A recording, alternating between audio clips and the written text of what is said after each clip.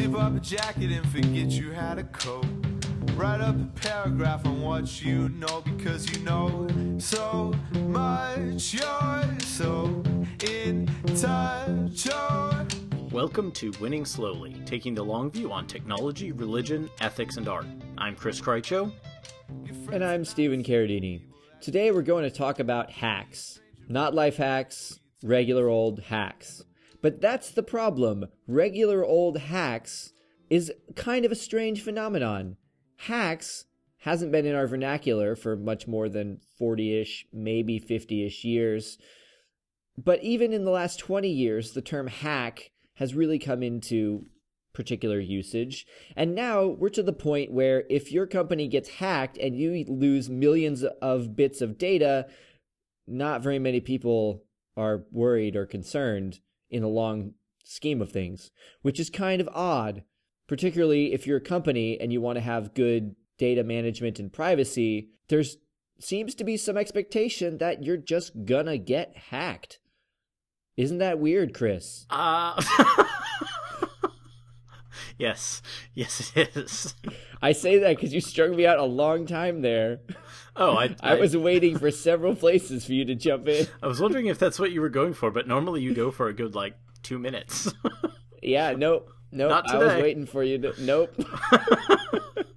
No, it is strange, and it's one of those funny things that it's become so normal that we have become inured to just how problematic it is that personal data is often getting sucked out into who knows where, exposed as someone cracks a password database or gets access to credit card numbers or all sorts of things, that we're constantly dealing with large amounts of not only personally identifiable information, but also financially important information being out in the wild. And Yep. Yeah, it has become ordinary. It seems like you don't really make it more than a month or so at a time before you see large company X, large company Y has been hacked, and they're scrambling to... And I mean, these are, a lot of them are tech companies. You sort of expect that when you're looking at non-tech companies that are trying to play catch up, and maybe they haven't been able to hire the best developers or whatever else, and they're just trying to catch up. What up, Target? Exactly.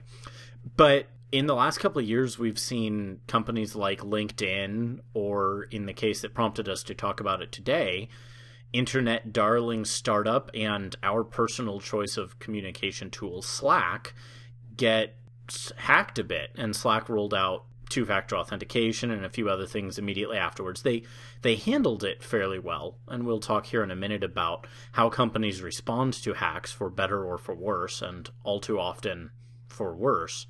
Mm-hmm. But these are startups in the tech world with competent, skilled programmers by all accounts, and they're still getting hacked. And in some sense, then, the point you made starts to sound true. We've just accepted it as an inevitability, because it's not, in Slack's case, it wasn't even, it seems, because they did something wrong. It's probably because someone else on the outside was able to use what we call phishing, which is tricking someone into giving their personal data to you, usually via email or something like that, and got access to account information. And Slack's taking steps to prevent that now, and we've seen that with other companies. But it's become normal. And part of that is because security is hard, Mm-hmm. and part of it is because of the reasons that security is hard, namely, it is hard to get people to behave in ways that are secure on computers. There's also an aspect of complexity in that things like Heartbleed and Bash were open for years, not because we knew about them, but because it was some sort of thing that we couldn't even imagine was wrong. Mm-hmm. Like we discovered it and said, whoa, this is a vulnerability that's just been in there. And so some of those are quote unquote hacks, because those two things in particular got labeled as hacks when they weren't really hacks. They were vulnerabilities. Right. They were openings for hacks, as it were. Openings for hacks, yeah. But it's unclear that anybody actually used them as hacks. And so there is the complexity issue. And then there's that sort of linguistic problem that I just mentioned, that sometimes a vulnerability and a hack are completely different, but they all just kind of fall into this kind of trope of, oh, we got hacked. Well, did you? Did you actually lose millions of data pieces, whether they be passwords or credit cards?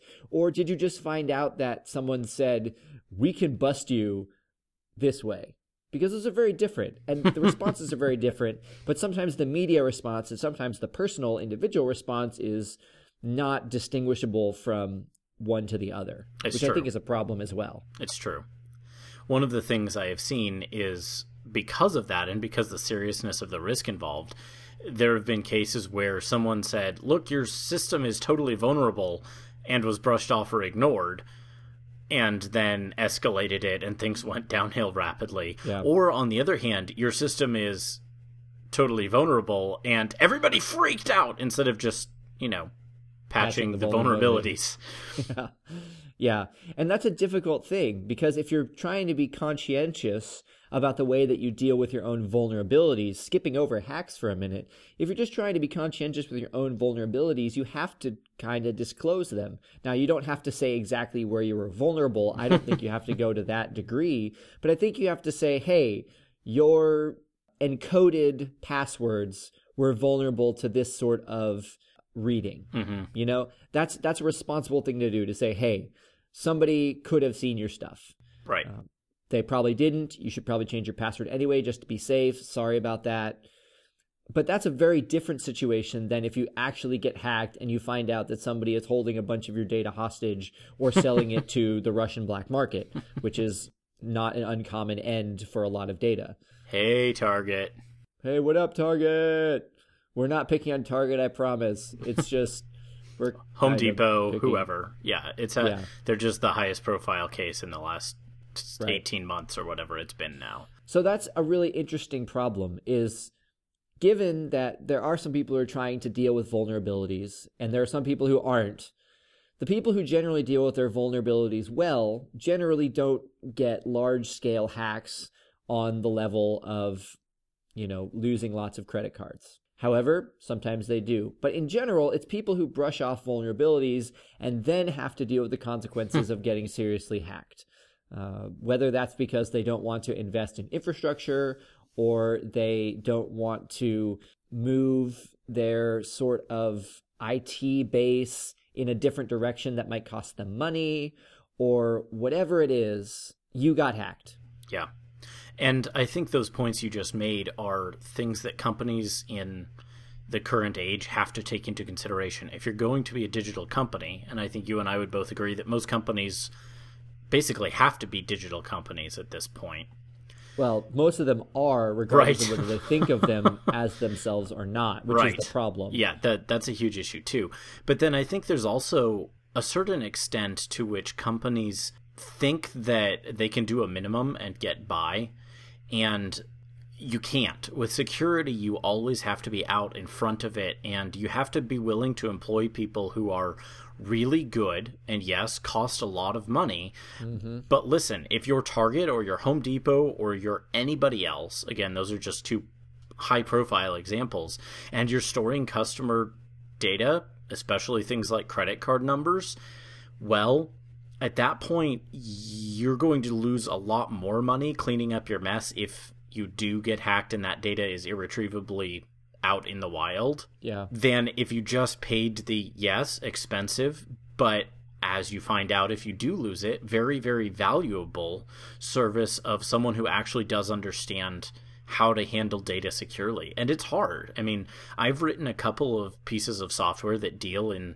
secure password storage and whatnot, and it's complicated. These are not simple technologies. They are not simple things to understand. It takes time to read through how they work and understand them in principle so that you make sure you understand them right, and then to have someone else check them to make sure that you didn't do it wrong, because they are complicated issues, it's easy to do it wrong, and it's hard to do it right, and there are a million ways to get it wrong, and any of those leaves you open to different kinds of vulnerability. And it's also worth note that there is a distinction between different kinds of vulnerabilities. There is leaving your server open in such a way that somebody can get into it, which is what the Heartbleed vulnerability was, for example. On the other hand, there is storing your passwords as plain text or as unhashed but encrypted, or all sorts of variations on these things. And each and every one of those provides a different kind of risk. Maybe you're securing your server well,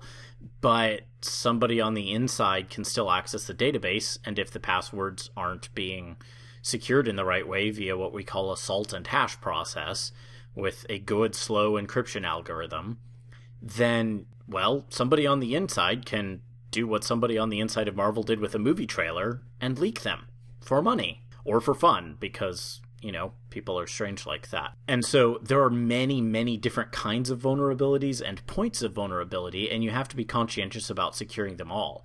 And it doesn't matter what kind of company you are. You can be a pretty small one-man business selling candy that you make in your backyard, and if you're selling it online, you need to be aware that these kinds of things are an issue and look at the companies that you're paying to handle them. You know, if you're using Stripe or you're using Squarespace's Market or something like that, how are they doing on these things? Also, if you're a candy company listening to Winning Slowly, you should email us. You totally should. Because that would we be would eat solid. your candy. we totally would. Yep. So another thing that's interesting, and this goes to a sort of concern that I've had for a while, is that there are church directory apps, which are the digital equivalent of a church directory, which is super great, super helpful. But if they don't have good security, that's a lot of information that is out there in the public domain, which some people put their addresses and phone numbers out there everywhere. I put my address on every newsletter I send, and I put my phone number on every email I send. I am not particularly concerned about losing that particular information. But there are people who are concerned about obscuring that particular type of information. Mm-hmm. And, you know, that's a particularly vulnerable area that I hope no one thinks about and tries to hack, because I hope and pray that people who are doing these sorts of apps have a lot of security. But as I said at the beginning of the episode, I just expect them to get hacked at some point. Like, right. I just expect it. And so... And if I can speak frankly as another user of those kinds of apps, well, let's just say if the quality of the rest of the apps that I've used in some cases is any indication of their security quality, your hopes should not be high. Hey, let's try to be charitable. If we can't say anything nice, let's not say anything at all. I've used a couple good ones. The end. So, next section. I'm going to call this section, "So You've Been Hacked. What are you going to do next?" And the answer is not go to Disney World. It's true, sadly enough. I imagine all the Slack people would have been way happier if they'd been able to go to Disney World. But instead, they got to put out a blog post that said, "Oh dear, we don't think anyone's data was compromised in serious ways, and those whose data might have been compromised in not very serious ways, we've already been in touch with by the time you're reading this email. Right. And here are the other big steps we're taking to fix it. Some technical, right. Some personal, etc. But some logistical, etc. Yeah. etc. And I think as far as it goes, they handled it almost as well as they could. I think the one thing they could have done that would have been a bit better is say how the hacking proceeded, whether it was, as I said earlier, the quote-unquote phishing attempt where you get someone to give you their user data, or whether there was a real server vulnerability or things like that. I think those things give some confidence to the using public of, we know what the issue was, here's what it is, here's how you avoid it, and here's how we avoid it in the future. But that's about the only critique I would have of their response. Yeah. I think you put that in a blog post, though. I didn't really want that in the email. I saw the email, and I felt it was a totally acceptable email and I knew what was going on. Yep. I just wanted it to be in the blog post that they linked from the email. Right. Yeah, that would be nice. But there are other companies that don't do it as well as Slack. True story. So, and I think this somewhat relates to the amount of data that gets lost in the hack, and therefore the legal and financial liabilities and compensations that come therein. So I don't think that very many people would say that Target handled their hack very well at all, although they did better than some companies in that there are large medical companies that lose data all the time and they don't say anything. So there are gradations to not doing this very well. And just because Target's was public and because, ironically, they have the name Target, they are a public figure, that made it more complicated for them than large hospital management companies or large insurance corollary companies that lose data pretty often, according to the statistics that are out there about it. Health data is stolen a lot. And we don't hear about it a lot because A, they're not public in the terms of they're not in the public eye, even though they're often publicly traded companies. And B, it's not a sort of immediately actionable thing. There's you didn't lose your credit card number. Right. You didn't lose a password.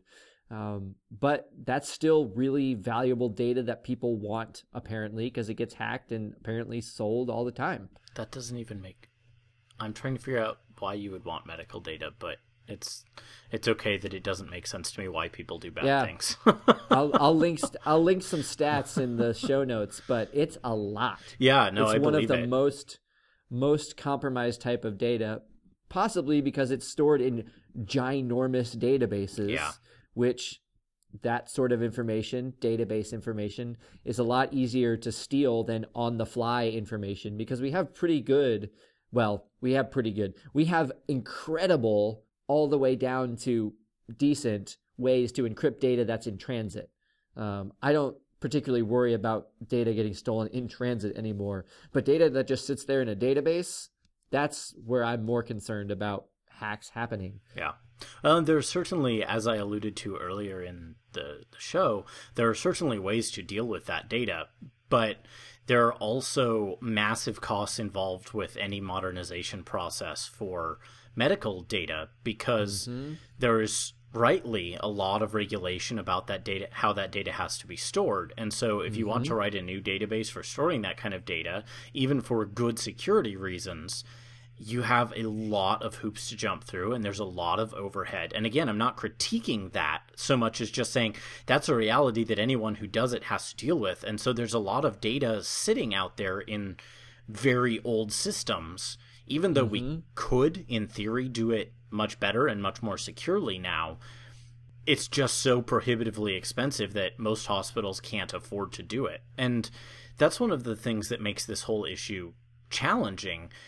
You end up in places like that where you have the enormous cost of modernizing some very large, very complex set of data, and especially when it runs into regulation, combined with the reality that you need to. And how do you hold those two? How do you manage that? And I think that's just something that as any kind of business or any entity that's dealing with that data, you have to, and this is hard, but you have to take it as a cost of doing business, a cost of doing whatever it is you do, and factor it into your calculations, because otherwise you're doing your customers, your users, etc., a really serious disservice. And that's part of what we were saying earlier, is that a lot of companies that don't see themselves as digital companies are really digital companies, and they have digital assets and they have digital liabilities. And it's complicated when you say, we don't really do computers here. We just store stuff on a database and we use it in a real world situation.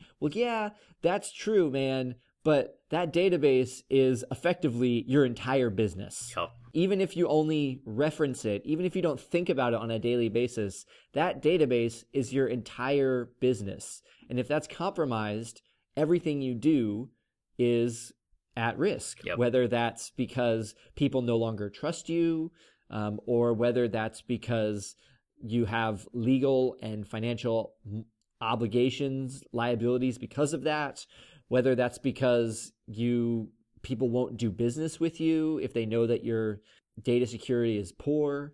There's a lot of problems that come along with being what a company might think as partially digital, which really means you're all digital. And that's a difficult concept because it doesn't feel like a nursing home should be counted as a digital business. industry. Yeah. But it is. Like, if you're storing all of your information on a computer about people's health, about people's financials, about people's next of kin, about people's genetic particular problems, or there's a whole wealth of problems that can come from losing that data. And, you know, that's not a digital business in most people's minds. Right. And let's be honest, because the world is the way it is, and this is, again, not a criticism of anyone directly, a lot of that data is sitting out there in Excel sheets because there aren't other particularly well-suited tools for it. If you just need to keep track of people's health conditions and bills that they've paid, for a lot of very small businesses or families or whatnot, I mean, an Excel sheet makes a lot of sense. But all of a sudden, you're a small business whose entire financials reporting is in an Excel spreadsheet on a computer that's connected to the internet, and whoops, if your firewall is not configured correctly and somebody gets access to your internal business network, right, well, your financials could possibly be all over. Even again, if you're somebody who makes candy in your backyard, and we do want some of that candy. Yeah, we do. And so that's really an interesting conundrum. And I think that goes back to the original problem of why we expect people to get hacked. Partially because we know, well, most people know that they don't have the technological ability to prevent against a hacking attack individually. That's right. So individually, they have a self-awareness that when people get hacked, it was people smarter or more, at least more technologically savvy than me who did this, and there's nothing I individually could have done to stop it. Even if it was me looking at Target and saying, yeah, I don't even know how they did that, and so how could I possibly even stop something that I don't understand at all? Right. Which is, you know, a huge problem when it comes to anything digital, in that we have black boxes where people say, just trust us. We know what we're doing. You don't actually have to know what's going on. Just hire us. And to some extent, yeah, if you're running Target, if you're running Home Depot, if you're running Walmart, who hasn't been hacked yet that we know of, but man, they should be watching themselves. Yes. If you're those companies, you need to hire the big guns. But if you're a smaller company, you need to at least know the basics. Read an article, figure out the best practices. That's really the way that you have to do things now. And that's what we said earlier, is that feels like an imposition. And it feels like that's not my core business practice. Like, it just takes time away from what I actually do. And that's totally true, and it sucks. Yep. But it's the reality. And it's one of the trade-offs we have living in a world where you can sell your candy to a guy in South Africa if you want to. And that's true. There are huge upsides to it, but there are huge costs to it as well. The other thing everything you just highlighted suggested to me is that there is an opportunity here if we can figure out a way to do this better. And there are very, very smart people working on how to do it better. But as things stand, for an individual, most of your best bets for security are using good passwords, maybe with a password manager that generates passwords for you, so you only have to remember the password to the manager, and then using two-step login, sometimes called two-factor authentication, where you have to use a code or things like that. But all of that gets very clunky, and it's difficult to remember, and it's difficult to do well as an individual. And then you extend that to security for applications and everything else. There is definitely a need for people to work really, really hard on making security, good security, easier for the ordinary person to accomplish. I agree. And at an application level and at a day-to-day life level, and there are, you know, in terms of passwords, which is a huge issue for a lot of people. In fact, that is most people's biggest vulnerability, is the passwords they use. Take the money. It's not a lot. And especially if you're a business owner, but really whoever you are, get a password manager. There are lots of good ones. Some of them are free. I use and love 1Password. I have a lot of friends and acquaintances who use LastPass or KeePassX or any number of these. But it's the kind of thing that is a relatively small step that makes it easier for you in a lot of ways, because you no longer have to remember all those passwords. and also makes you more secure. And you can be guaranteed that LastPass and 1Password have ridiculous security. As good as you can get. Yes, do not worry there. So that's what it's like from an individual standpoint. And from a corporation standpoint, there is an aspect where you just have to resign yourself that no matter how strong your security is, you can't imagine that you are resistant. So you have to have some sort of plan for what you're going to do if you get hacked. I would say when you get hacked, but there is a possibility that you would not get hacked. That's an important thing that you have to have. You have to have those conversations with people who don't understand the importance of this issue. Yeah. Because there's going to be plenty of people in the company who are like, why should we pay money for this? It's money that we earned and we need to pass on to our shareholders or to the staff. Well, those are going to be tough conversations and you're going to have them. And I'm sure if you've had one, you're nodding your head sadly right now as you listen to this. But we're here to say we feel you. We're supporting you. Solidarity. Keep fighting that good fight. Indeed. Before you go, we thought we would draw your attention to a study linked from The Verge. We'll include the link both to the Verge article and the original study in the show notes. And it basically highlights why Americans pay pretty high costs for pretty slow internet. And the short answer is what we like to call the digital divide. Namely, if you look at a map and you look at where you can get coverage for more than one, still less more than two, and goodness gracious, more than three, internet providers, the overlap is tiny. Most places in the country, you have one, maybe two, and if you're extremely lucky, three providers. By contrast, in countries that have much better internet, you either have one provider where the government and the people have said, let's just finance this because it's important, or you provide open access to the consumers and basically say, yeah, once it's built out, anybody can sell it, kind of the way we've done with some other services, and let there be competition. And real competition makes a real difference, and people get better service and better speed at lower prices.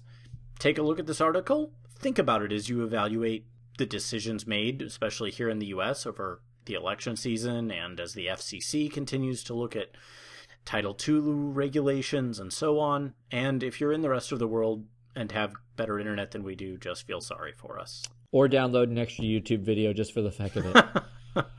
The music at the beginning of the episode was Older by Brother Moses. Please don't use it without permission. We got permission.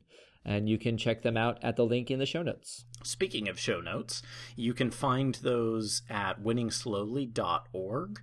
You can also follow us on Twitter at @winningslowly, and you can follow us individually at Chris Krycho and at Scaradini, SCARRADINI. Woo. And, of course, you can subscribe in iTunes or your favorite podcast app. Until next week, gracias por listenando al Nuestras Radio. Yeah, that. Seriously, thanks for listening, folks.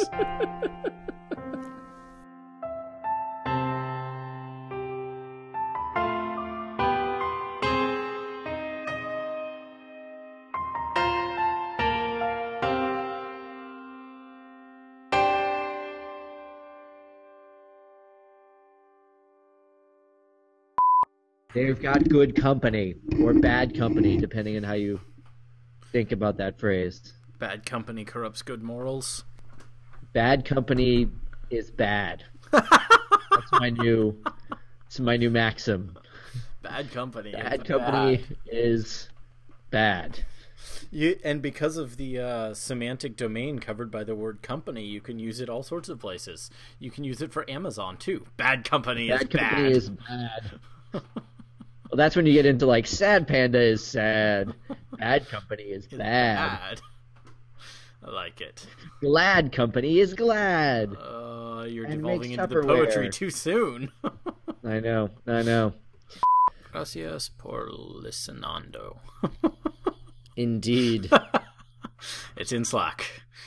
Before you go, the digital divide You'll say the music. I'll say show notes and follow us. You'll say until next week. Gracias por listenando al nuestros. Gracias por listenando al nuestros radio. I wonder what if podcast has a word in Spanish yet, or if it's just podcast. Podcast. Podcast. It's funny how words get ported to languages. Translate podcast to Spanish. Gracias por listenando al nuestros radio. Radio. I forget. Podcast. It does appear to be podcast. Podcast. These I like words it. don't mean anything. There is one for blog, apparently. Bitácora. Cool. El podcasting. La palabra podcast no está en el diccionario. I listened to a podcast in Spanish and the creators call it a podcast. Es masculino.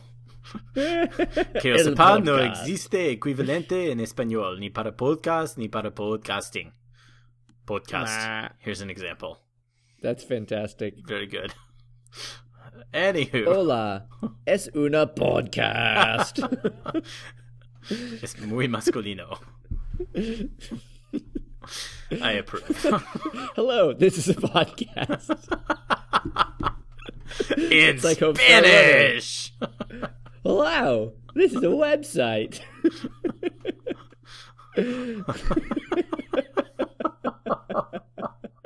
Oh, gosh. Yeah. Wow. Okay. All right.